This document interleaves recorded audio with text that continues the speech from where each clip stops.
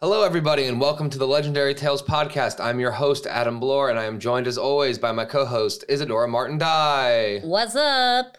And today, I don't know what our theme is, really. Well, you told me what you wanted to do, which was... the Chernobyl disaster. Okay, and I decided to take that idea and run with it, which means I have got also a pretty science-y, not natural, man-made disaster-y type deal too. Okay. And since we didn't get anything but crickets on splitting our episode up last week, we're going to do it again. Split it again. It does make it a little easier, I think, because then they're two kind of commutable bite-sized episodes versus one big long one. So, although I think if you're listening, they basically sound like one big long one. All right. So I am going to be doing something that made me want to take a shower, which is smog. S-M-O-G, like the horrible gray stuff. Yep. And very specifically, and because we're supposed to be looking at legendary things, and I don't think smog itself is legendary, I'm going to be looking at London and this idea of pea soup smog, or how London got its reputation for, Foggy London Town, which fog it was not. Nope. So we're going to kind of talk about that. And honestly, it made me feel really grimy and horrible. And it turns out that I have lived in or visited at least 3 of the smoggiest cities in the world. So who knows what that says about either my choice of destination or my health. My sources are the BBC, the Met Office, a website called Environmental Health Perspectives, Lancaster University, and kind of one of my sources is a book. And I say that because I read an interview that the author of the book did on Verge magazine, Wired. Should have written that down. Well, do you not have the author's name? But I'm going to give you the author's name and the book's name. I'm just saying I haven't read the book because, well, I realized she wrote a book on it like yesterday and Amazon won't have it to me till Tuesday. But it sounds really cool, so I'm going to read it.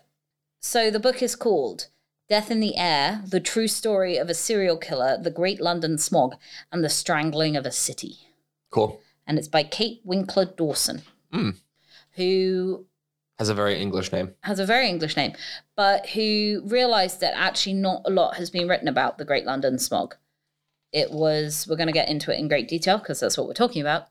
But she realized that more was written about this serial killer, who we'll briefly touch on, that was operating around the time in the newspapers than the smog itself was.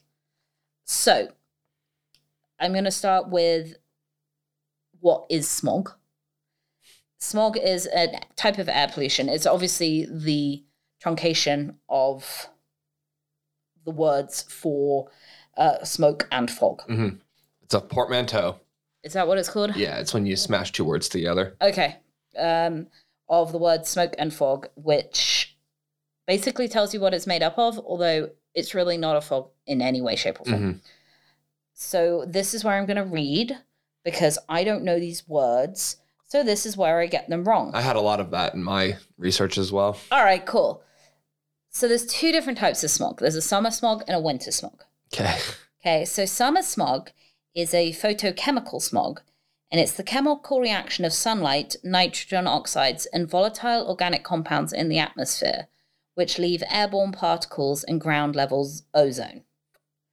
Okay? And an important secondary pollutant for photochemical smog is the ozone, which is formed when hydrocarbons and nitrogen oxides combine in the presence of sunlight.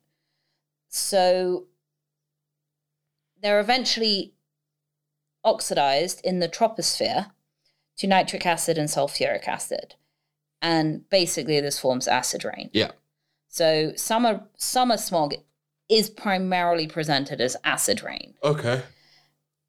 And it's considered a problem of modern industrialization. It's present in all modern cities. There's no city in the world that hasn't at some point experienced some form of acid rain.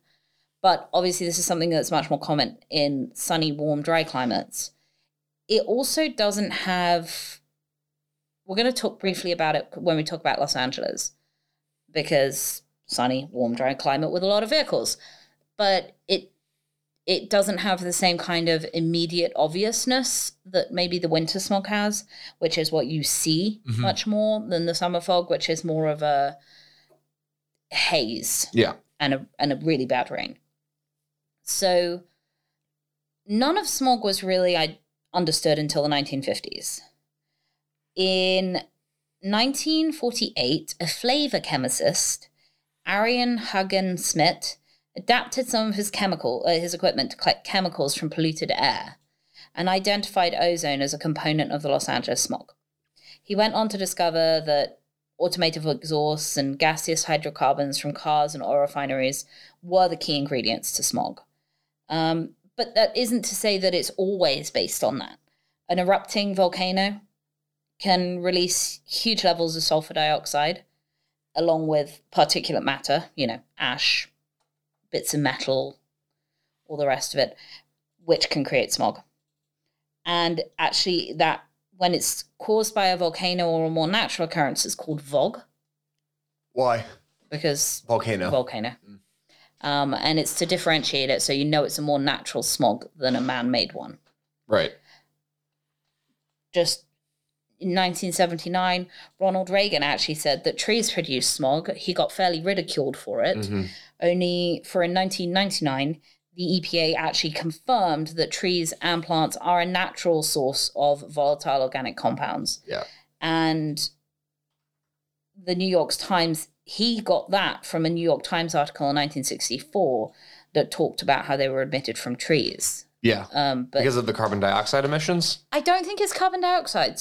Because oh my God, I'm a moron. Because they ingest the carbon dioxide and then turn it into oxygen. Yeah. They emit VOCs, volatile organic compounds. It's just... I didn't go into it in huge amounts, but this is to say that what we are primarily going to talk about today is obviously man-made smog. Industrial stuff. Industrialness. But that doesn't have to be it, and you'll actually see sometimes smog in places that you wouldn't really expect it, but it usually clears up very, very quickly. All right, so London. Foggy London Town. Yep. In England, we sometimes have referred to it as the Big Smoke. I don't know if you've heard of that.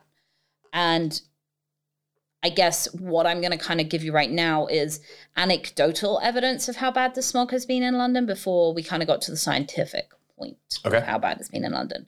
So as early as 1272, King Edward I banned burning ocean coal, sea coal, because of how bad it was polluting the air. He didn't ban it well enough because this continued to be a problem all the way through the 17th century. And under Charles II, John Evelyn, who's a fairly famous British writer, actually wrote a paper called Fumigum. I'm sorry? Okay. The Inconvenience of the Air and the Smoke of London Dissipated. And it was published in 1661. And it actually blamed coal and said it had a virulent or arsenical. Something to do with arsenic? Something to do with arsenic vapor arising from it, and said that it was actually killing many. He proposed the relocation of industry outside the city and planting of massive gardens of odoriferous flowers to tinge the air and thus mask the pollution. Okay. His science was non-existent, but actually everything he said was correct. Okay.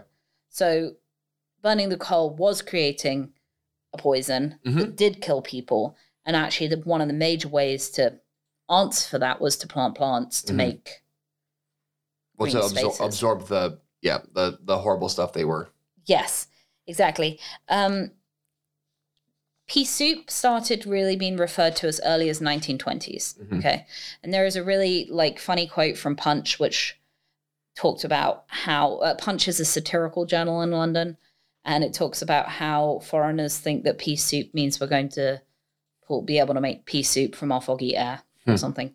But it's kind of a national and international word for what this pea soup looked like. And here is a description, the earliest description of it. Slink home through a fog as thick and as yellow as the pea soup of the eating house. Return to your painting room, having opened your windows at going out, to find that the stink of the paint rendered worse, if possible, by the entrance of the fog, which being a compound from the effusions of gas pipes, tan yards, chimneys, dyers, blanket scourers, breweries, sugar bakers, and soap boilers, may easily be imagined to not improve the smell of my painting room. Yeah. Is yellow, the yellow color, a direct result of the amount of sulfur that's in the smog? Yeah. So here's a whole list of Francis Hutchinson Burton, who wrote A Little Princess, referred to it as the yellow fog that hung so heavy in the streets that the lamps looked like they were lit. T.S. Eliot, the yellow fog that rubs its back upon the window panes. Winston Churchill, London having been reeked in a green-yellow fog. T.S. Eliot, the brown fog of a winter's dawn in London. Mm-hmm. I mean, it was literally the way that people describe London. Mm-hmm. Charles Dickens, when he wrote Bleak House, when his lead character arrives in London, she asks, were there any great fires anywhere? For the streets were so full of dense brown smoke that scarcely anything was to be seen. And he replied, this is London particular. A fog mist, said the young gentleman. It was just kind of hand in hand with London in the turn of the 1900s. Mm-hmm. Claude Monet even went down and painted the smog in London. Lots of pictures of his buildings of London show it yellow and hazy. And it looks like, if you're not really thinking about it, that it's Monet's way of painting. Yeah. And then you realize that it is Monet's way of painting, but what he's painting is what London actually looked like? Like disgusting, horrible smog. I think the most famous person to really describe London smog or to give it that reputation was Arthur Conan Doyle in Sherlock Holmes. I think whenever you think of a noir-y, Victorian Jack the Ripper type thing, you think of people walking through London with the lanterns in the heavy fog. Mm-hmm. And it's a lot less romantic. Yes. When you realize it's just pollutants. Yeah. He never actually used the word pea soup, although it is generally prescribed to him. What's that called when you quote somebody as having said something even though it wasn't ever said by them? I don't know, just like false attribution. I have no idea, because normally you would attribute a quote to somebody. Yeah. But when I feel like for some reason the word like libel is coming into my head, but it's not libel because there's that thing where a whole group of people believe that like the lyrics of the song believe it. Come on, journalist. No, because there's this theory, oh my God, what is it? You know, the Berenstein Bear thing that went around on the internet a few years ago? That's called it's not the Mandalorian. That's a show on that's something similar. But it's the Mandela effect. Mandela effect. But that's not the same thing. Okay, isn't? No. Okay. All right, well then forget I said that. That's like people have a collective thought. The theory is that people share a collective thought that so that the Berenstain Bears were actually called the Berenstein Bears, but they never actually were, and there's no evidence for it. And it's just people have a collective false memory.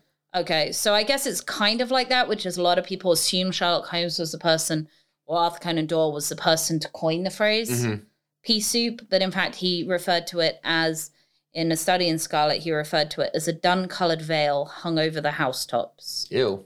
Yeah, a dense yellow fog. I almost feel like you should be more famous for that. Yeah, I mean, this has got to be one of the worst descriptions of it from Arthur Conan Doyle. A greasy, heavy brown swirl still drifting past us and condensing in oily drops on the window pane. Yikes. I mean, you can see why I was saying I felt like I needed to take a shower having read all of this information. So there are reports of this actually, another one, because I've got so many quotes here of people talking about them. Great train robbery. Throwback to one of your great episodes. Yeah. His 1975 novel, he says, on the eve of January 9th, a characteristic London pea soup fog, heavily mixed with soot, blanketed the town. Clean Willie Williams eased down Tooley Street, one-eyed to the facade of London Bridge Station. Was not sure he liked the fog. It made his movements on the ground less noticeable, but it was so dense that he could not see the second story of the Terminus building, and he was worried about his access to the roof. So it's just very atmospheric. Yeah. There are loads of reports of this thick smog. One big one in 1813 lasted for several days. where people claimed you could not see from one side of the street to the other. A similar fog in 1873 saw the death rate rise by 40% above normal. Marked increase in death rates too in 1880, 1882, 1891, 1892, 1948. So usually the worst area was the East End because that's where all the factories were. But also the area was low lying, which meant it's where it settled. So, and I mean, I mentioned to Mum that I was going to do this episode, and she said her parents used to talk about, because they lived in the north, which we're really not going to go into, but industrial too, having to use the torch to get from their car to their house because they could barely see. Oh, wow. So it's not just, I mean, I'm going to put this out, like we always put what the location is. Mm-hmm. We're kind of talking about London, but I'm going to put global because we're going to touch on a lot of the other places that hit. So 1952 is known as the Great Smog of London. Many people right now might know it because it was actually just in The Crown. So in the fourth season, it's one of the big plot lines, I guess, for an episode or two, is that London is under this great smog. And the chaos it caused. There was a few, obviously, historical inaccuracies to that episode. But the guy who filmed it did say that he could not figure out a way to recreate it with CG. So they hired out a warehouse and literally filled the whole thing with like a colored fog. Oh, wow. Because there was no way to give the actors, he said it's so impossible to imagine how that feels. So, yeah, gross. Yeah. So the smog was so thick that you honestly couldn't even see your feet as you walked through it. It was like you were like kicking the smog out the way as you walked. It blotted out the sun, and it was toxic, stinging eyes and leaving you gasping for breath. It started on December 5th in 1952. It'd been really, really cold in November and December. Like, there's pictures of people ice skating on ponds through the smog. It was frozen. Everything had frozen over in 1952. And because of that, people were burning a lot more coal in their houses. So they were pumping a ton of smoke into the air. Normal conditions, the smoke would rise into the atmosphere and dissipate. But there was what's called an anticyclone hanging over the region. Okay. Which pushes air downwards, warming it as it descends, which creates an inversion where the air closer to the ground is cooler than the air higher above it. So when the warm smoke comes out the chimney, it's actually trapped. So the more they kept pumping, it couldn't go anywhere. So it was literally just falling back down to earth, which is kind of a weird thought. Over the period of fog, this gives you an idea as what was getting each day. This is was getting pumped out. So 100 tons of smoke particles, 2,000 tons of carbon dioxide, 140 tons of hydrochloric acid, and 14 tons of fluorine compounds. In addition, and most dangerously, 370 tons of sulfur dioxide were converted into 800 tons of sulfuric acid. Okay. A day. That's pretty gross. Yes. I managed to find a BBC article of the time, and they talked about how ambulances and firemen had to walk ahead of the vehicles to reach those in need. That's crazy. They were feeling the effects of it as far north as Belgium, France, and the Netherlands. There was a cross-channel ferry carrying 300 passengers from Folkestone to Calais. It was 15 hours late, and it had to anchor off another part of the French coast because the visibility from the London smog was so bad in France that it couldn't even. Wow. It also led to a rise in crime because police couldn't get anywhere. And serial attacks and things like that. It happened to be the weekend of the Smithfield show, which is a big cattle show. It took farmers hours to reach the capital. And when they finally got there, most of their prize-winning animals had really bad breathing difficulties. At least one of them died. and it was seeping into the buildings as well as, like, it wasn't just, you couldn't even get, the buildings weren't sealed very well. Like, this was still single pane, so all this smog was going into the buildings. And they had to cancel sporting events and things like that. So I read this really interesting study on it from one of those sources I cited, and I can't remember which one. I think the Environmental Health Protection one. Because initially there were about 4,000 deaths after these. It was 5 days and there were about 4,000 deaths. Which slightly puts Corona in perspective in that sense as well. Because London wasn't experiencing that kind of death rate even at the height of Corona. Yeah. And initially the government actually said that it was an influenza that was responsible for the elevated mortality rates. So this study, done quite a lot later, looked at the mortality rates during this period and worked out they were about 80% higher than the previous year. So this study looked at the mortality rates and found they were about 80% higher than the previous year for the same time period, and were 50 and 40% higher relatively in January and February too. So from December 1952 through till March 1953, there were over 13,500 more deaths than normal in this period. And there's no way that that could be attributed to an influenza that wasn't recorded. Okay. Like, Yeah. It wasn't like Spanish flu. It was just people were dying at home. The weather conditions changed and the smog retreated. Basically, it started to rain, which is one of the number one ways that these smogs get cleared. Of course, then we're talking acid rain. Nice. But at least it clears it. There were more civilian casualties than were caused by any incident in the war previous. Whoa. From this one. And London was still recovering at this point from the war.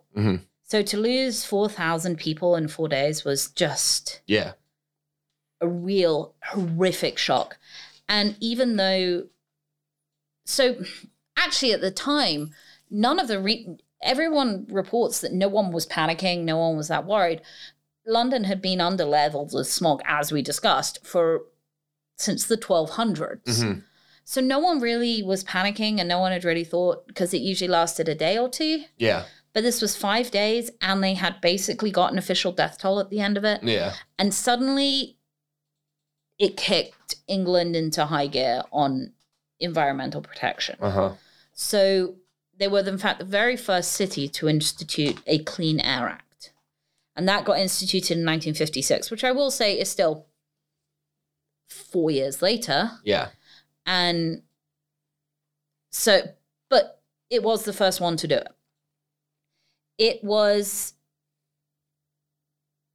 really so this is me quoting, it was really the first sort of overarching federal legislation in the world where you had a government, not just a local government or a state government, that placed some pretty restrictive rules on industry and on local citizens and provided subsidies so that Londoners could begin to convert from coal-burning fireplaces to smokeless fuel, which was very expensive. To heat your house with electric when you've always done it with coal is a huge different expense. And it was a blueprint for others to follow. It was... Okay, so one of the things that the Crown touches upon is that Winston Churchill seems to be totally uninterested in this whole smog thing. And it really was apparently the Labour Party and under a guy named Norman Dodds that really pushed through this first piece of legislation. And part of that was also to do with the fact that England was really quite bankrupt at this point, having fought the war. Yeah. So it introduced a number of measures to reduce pollution. Smokeless fuels, no carbon, specifically to reduce sulfur dioxide. You had to put in new filters in your chimneys for gases, grit, dust. And while it was a truly revolutionary milestone to put into place. Yeah, that legislation. Yeah, it really didn't do a whole lot. In December 1957, smoke and sulfur dioxide concentrates reached levels comparable to 1952. It just didn't last as long. And then another episode in 1962 resulted in another 750 deaths.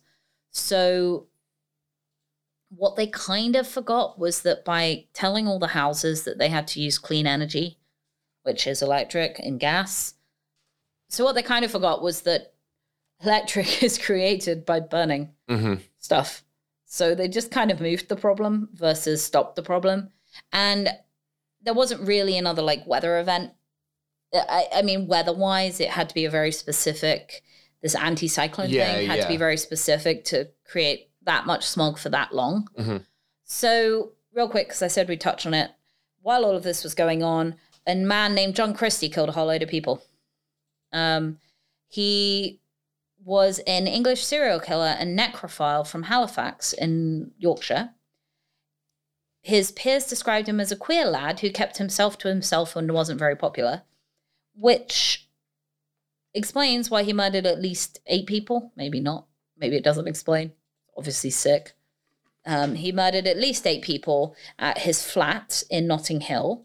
So, and he was doing this while all of this was going on. I mean, he started a lot earlier, but primarily the headlines were filled with his exploits versus the stuff. No one ever really followed up on whether he killed anyone else other than these 8 people. Those were the people that they discovered in and around his flat. The reason why he is very interesting as a serial killer is because someone else was actually that he killed 2 people named Beryl Evans and her baby daughter Geraldine. And Beryl's husband, Timothy Evans, was charged and convicted of both their murders. And he was hanged in 1950. So they were one of his earliest crimes. Christie was a major prosecution witness because he lived right next door. And when his own crimes were discovered 3 years later, obviously people then looked back at these 2 deaths and thought, okay, maybe he had something to do with them. He did confess to them. And because they'd hung the wrong man, it actually was one of the major cries to remove the death penalty from England. So, and actually in 2004, the original guy who was hung, Evans, his conviction was overturned. Great. And he was finally declared innocent. I'm sure that made his life a whole lot better. Yeah. Well, his granddaughter got some compensation, and I don't know, she was the one that was fighting it from what I could read. But just interesting to put that in why that apparently this is what that book's about, so I'm going to read it. Okay. Okay, so let's talk about other places. Yeah. In Los Angeles, Izen Haynes Irwin, who wrote The Californiacs in 1920, praises the superior quality of the Californian fog, saying it is not distilled from pea soup like the London fogs. Moist air gathers rather pearl-touched and glimmering. That was 1921. Yeah. And it didn't take long before Los Angeles and that whole area of the valley was considered one of the most smog-filled areas in the world.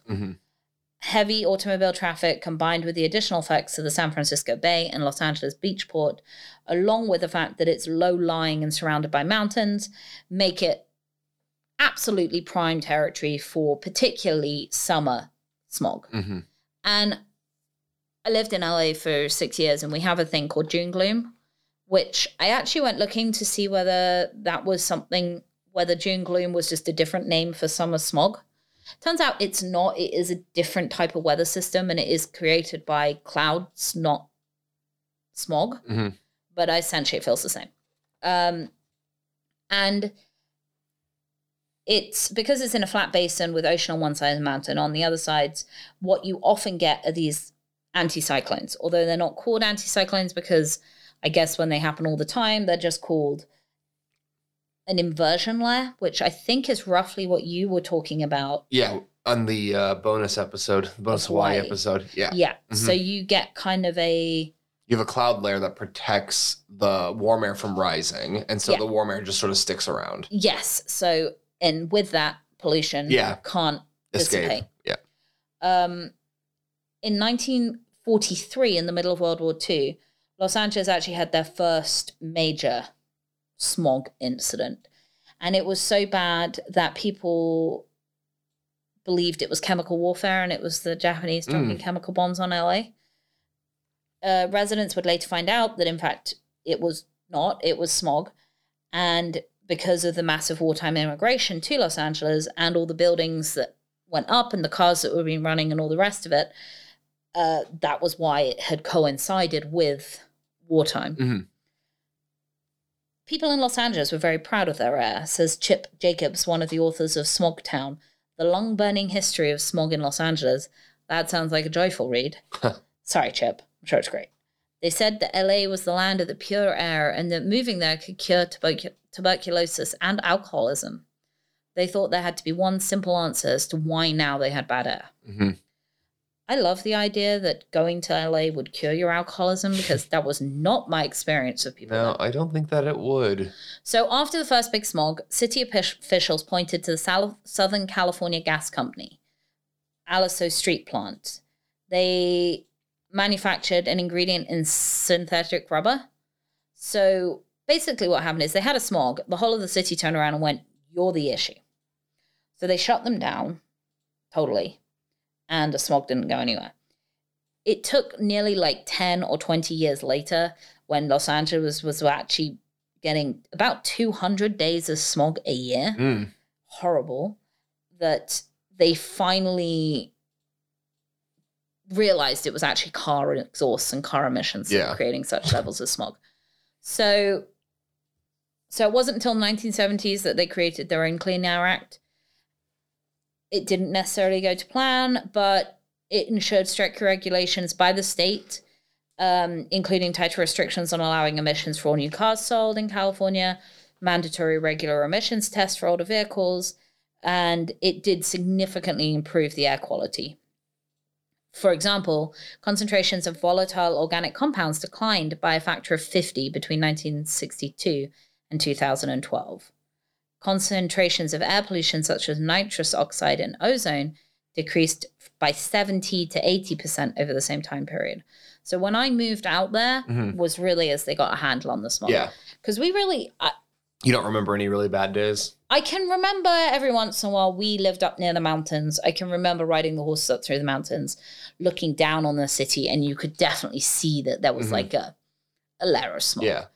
But I don't remember it ever being... How was that affected when California has forest fires? I imagine miserably. Yeah, because it's pretty bad right now. I think it's a really bad year for forest fires. And I mean, the last like 2 or 3 years have been really, really bad. I imagine absolutely miserably. Yeah. And I imagine... Were there any big ones when you guys were living there? Not like they've had the last couple of years. I mean, they've been getting worse and worse. Yeah. But we definitely definitely we had the sun blocked out with smoke.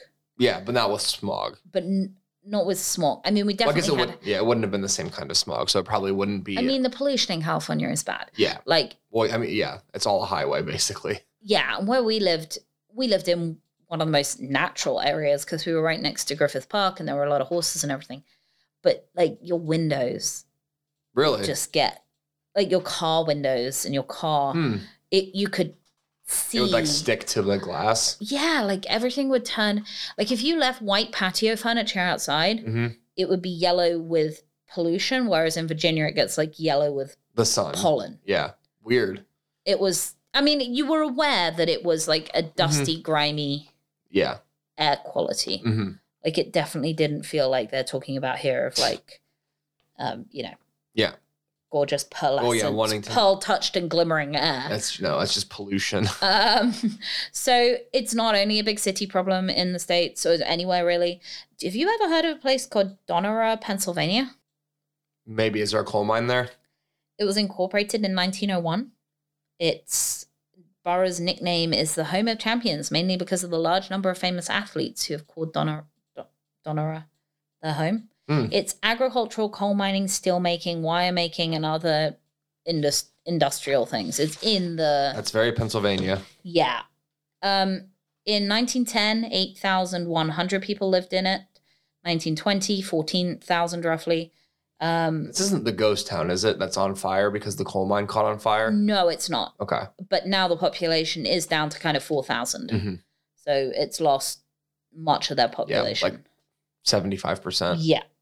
So in 1948, they had their own temperature inversion. And their steelworks and their wire plants created almost exactly the same thing that happened in London. Mm-hmm. In fact, like the Crown refers to this because it happened right before this is 1948 and London happened in 1952. Mm-hmm. So this is kind of, they refer to it as being the only other event like the London one. Also, when you see studies, they talk about the London one in reference to this, because I guess the weather event was very similar. Okay. There were 8 doctors in town who belonged to the Donora Medical Association, and they made house calls. But there were so many patients calling every doctor in town trying to get treatment faster that they actually had to set up a central calling office for the doctors to try and get people out, because the smog was so intense that driving was nearly abandoned, and they had to plan the routes of the doctors really carefully so that the doctors wouldn't crash into each other. One resident says, I drove to the left side of my street with my head out my window, steering by scraping the curb. That's how hard it was to drive and see. 31st of August. Was I right in thinking it's August? Did I say August? I don't think you said a month. I feel like it's August, but I may have just got that wrong. A few days later was the first time that they actually set up a meeting about it, town meeting about it, and they asked the plants to temporarily shut down. It suddenly started raining, and the rain alleviated the smog, as we talked about, and the plants resumed normal operation by the next morning. Research and analysis on the event have looked that it killed about 20 people and caused major respiratory problems for 7,000 of the 14,000 people in the town. It has its own smog museum. And even 10 years after the incident, the mortality rates in Donora are higher than any other communities nearby. Mm-hmm. So just to prove that you don't have to go, and just by avoiding Los Angeles does not mean you're going to be fine.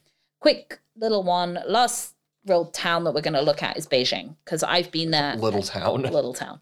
Because I've been there, and I went there with Ben on a super, super smoggy day. Yeah. So I think one of the reasons why all of this is like really ringing so true to me is I utterly know how this feels, and not from living in London and not from living in California, but from that 24 hours that I was in Beijing made more of an impact on me for like world pollution than anything else I've ever done. Yeah.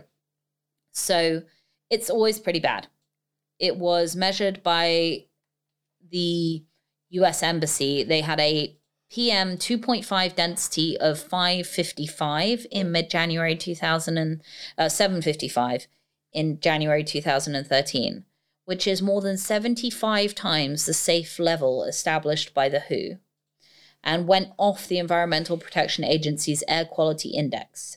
It was widely reported originally through a Twitter account that they have categorized it as crazy bad, but later this was officially changed to Beyond Index. In preparation for the 2008 Olympics, and to basically they had to promise to clean up the city's air. Part of their bid thing was that they'd make the air cleaner. They spent nearly $17 billion on it and implemented, that's a lot of money, and implemented a whole load of new stuff, including halting work on construction sites, closing factories in Beijing, temporarily shutting industries in half, and making it so that you could only drive on odd and even days based on a random license plate lottery. So, it really didn't. It was a big problem for them, and they have done a lot of stuff to try and help, but it really hasn't done a whole lot for Beijing. I mean, we were there 2 years ago. Yeah. And what it does is they're very good. They will put in these measures when they have a really bad, however long. They will put in these measures. They will shut people down. They'll close factories and restrict roads and all the rest of it. And they're called red air days. And they put in all these things and they all stop, and the air pollution improves, and then it gets lifted, and then it just goes straight back up again. They haven't really found a long-term thing. But one of the things that they are trying, which I thought was fairly interesting because we keep talking about rain, is that they sometimes use cloud seeding measures to increase the likelihood of rain showers to try and dampen the smog. They also use it to combat drought conditions and before major events like the 60th anniversary parade so that they can ensure good weather conditions for people. They didn't do that when we were there. How dare they? But I will never forget looking at like is it the Forbidden Palace in Beijing? I don't know. Okay, I think it's the Forbidden Palace in Beijing and overlooking the water. And it has made for the most spectacular photography. Really atmospheric photography. Pretty bad for your health, though. But made for a really long shower once we got back to the hotel. Yeah. So what are they doing now? They studied 106 women who had babies with birth defects more recently and found that the smog in the valleys of California was linked to two types of defects, spinal bifida and anacalaphia, which is the underdevelopment or abscess of part of all of the brain, which is fatal. And then what I found really interesting is that Lancaster University has just released a study looking at how tiny magnetic particles from air pollution have been discovered to be lodged in human brains. Okay. And this could be a possible cause for Alzheimer's. Okay. Like, I mean, everyone's heard of don't use deodorants that contain aluminium or aluminum, whichever way you go with it, because the metals can be really bad for your cognitive health. Yeah. But this is a really so they found that there were abundant some particles, nanoparticles, in brain tissue from 37 individuals aged 3 to 92 who lived in Mexico City and Manchester, which have high levels of smog. And it's been implicated in the production of reactive oxygen species, free radicals, in the human brain, which are always associated with neurodegenerative diseases. So it really has to get under control. Yeah. Like it's not just the visible pollution that you see. Canada apparently has a really bad problem with smog. Did you know this? They seem to be one of the countries that's doing a lot of research on it and taking it really quite seriously. It's estimated that the province of Ontario sustains $101 million in damages annually for crops, and the estimated tourism revenue is degraded by $7.5 million in Vancouver and $1.3 million in the Fraser Valley due to decreased visibility. And air pollution in British Columbia is a particular concern because they have that same dispersion that can lead to smog. I had never associated with Canada with smog. Like, I always think of it as being the freshest air that was ever known to mankind. But it's really interesting that they seem to be one of the people that are really leading kind of science. Big science. The UK are still not doing great. I really wanted to follow this up with like all the ways that the UK had solved this problem. The reality is the smog problem, like the visible smog problem, they were one of the first places to be able to get under control. They really were radically different in their approach to it.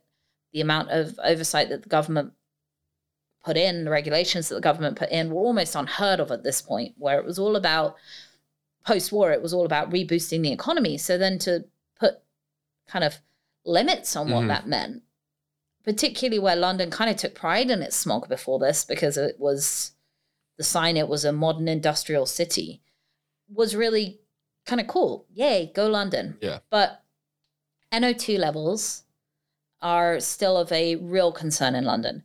And it has the world's highest measured levels of the gas and has breached EU safety limits every year for the last 5 years. In 2015, the levels on Oxford Street broke the annual limits in just 4 days. Whoa. I did see somebody say nowhere else is measuring like the UK, and if you went to almost no one else is measuring like the UK does on this. Yeah.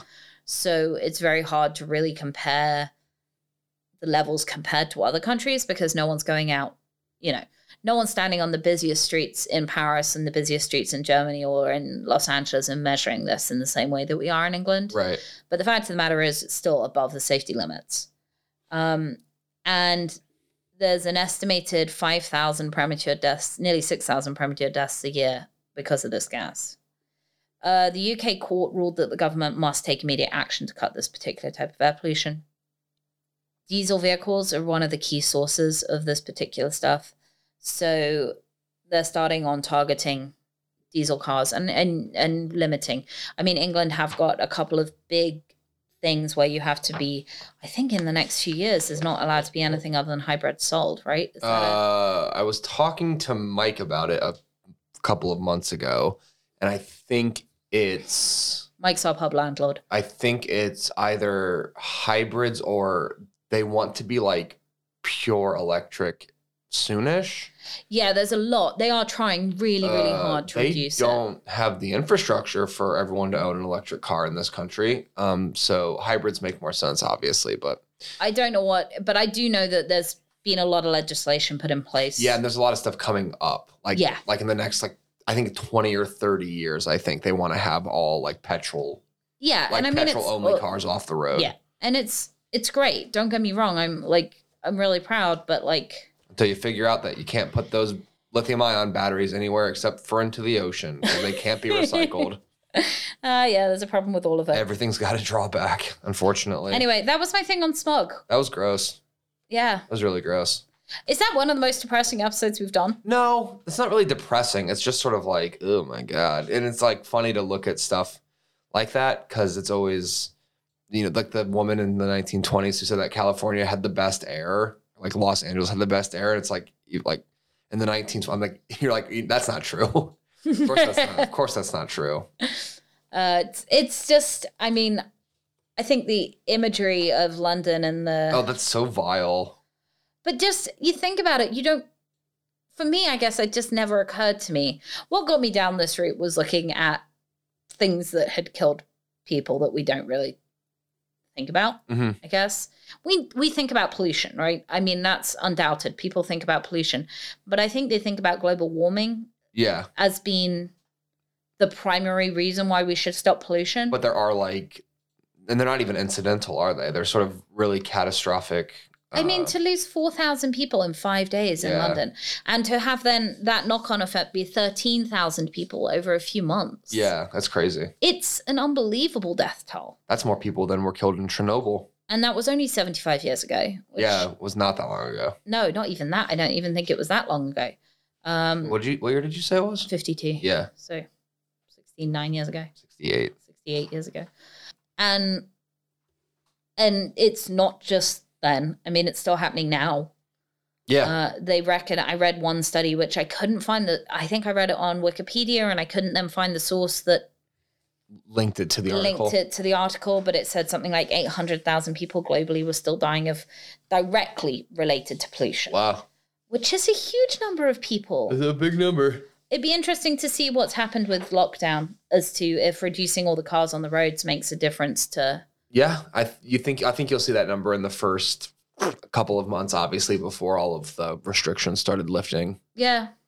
But good to think about. And I know that was a little bit of an environmentally preachy episode, which isn't really what we do.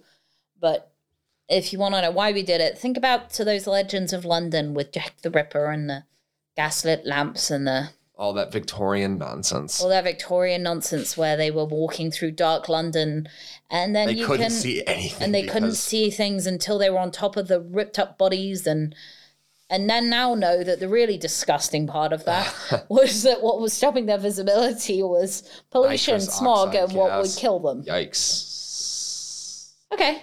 So that's my half. That was fun. And check back in on the second half of this episode because I'm going to talk about Chernobyl. Oh, and we will also mention our awesome listener who pointed out that she loved the Alien episode. Oh, yeah. Thank you for that. So we'll pull up her name and we will tell you how we were wrong and that people liked the Alien episode. And we shouldn't have mentioned it, I think, twice that people didn't. We're wrong. Okay. Are you pulling it up? Bye. No, I'm going to do it in yours. Okay, bye. Bye.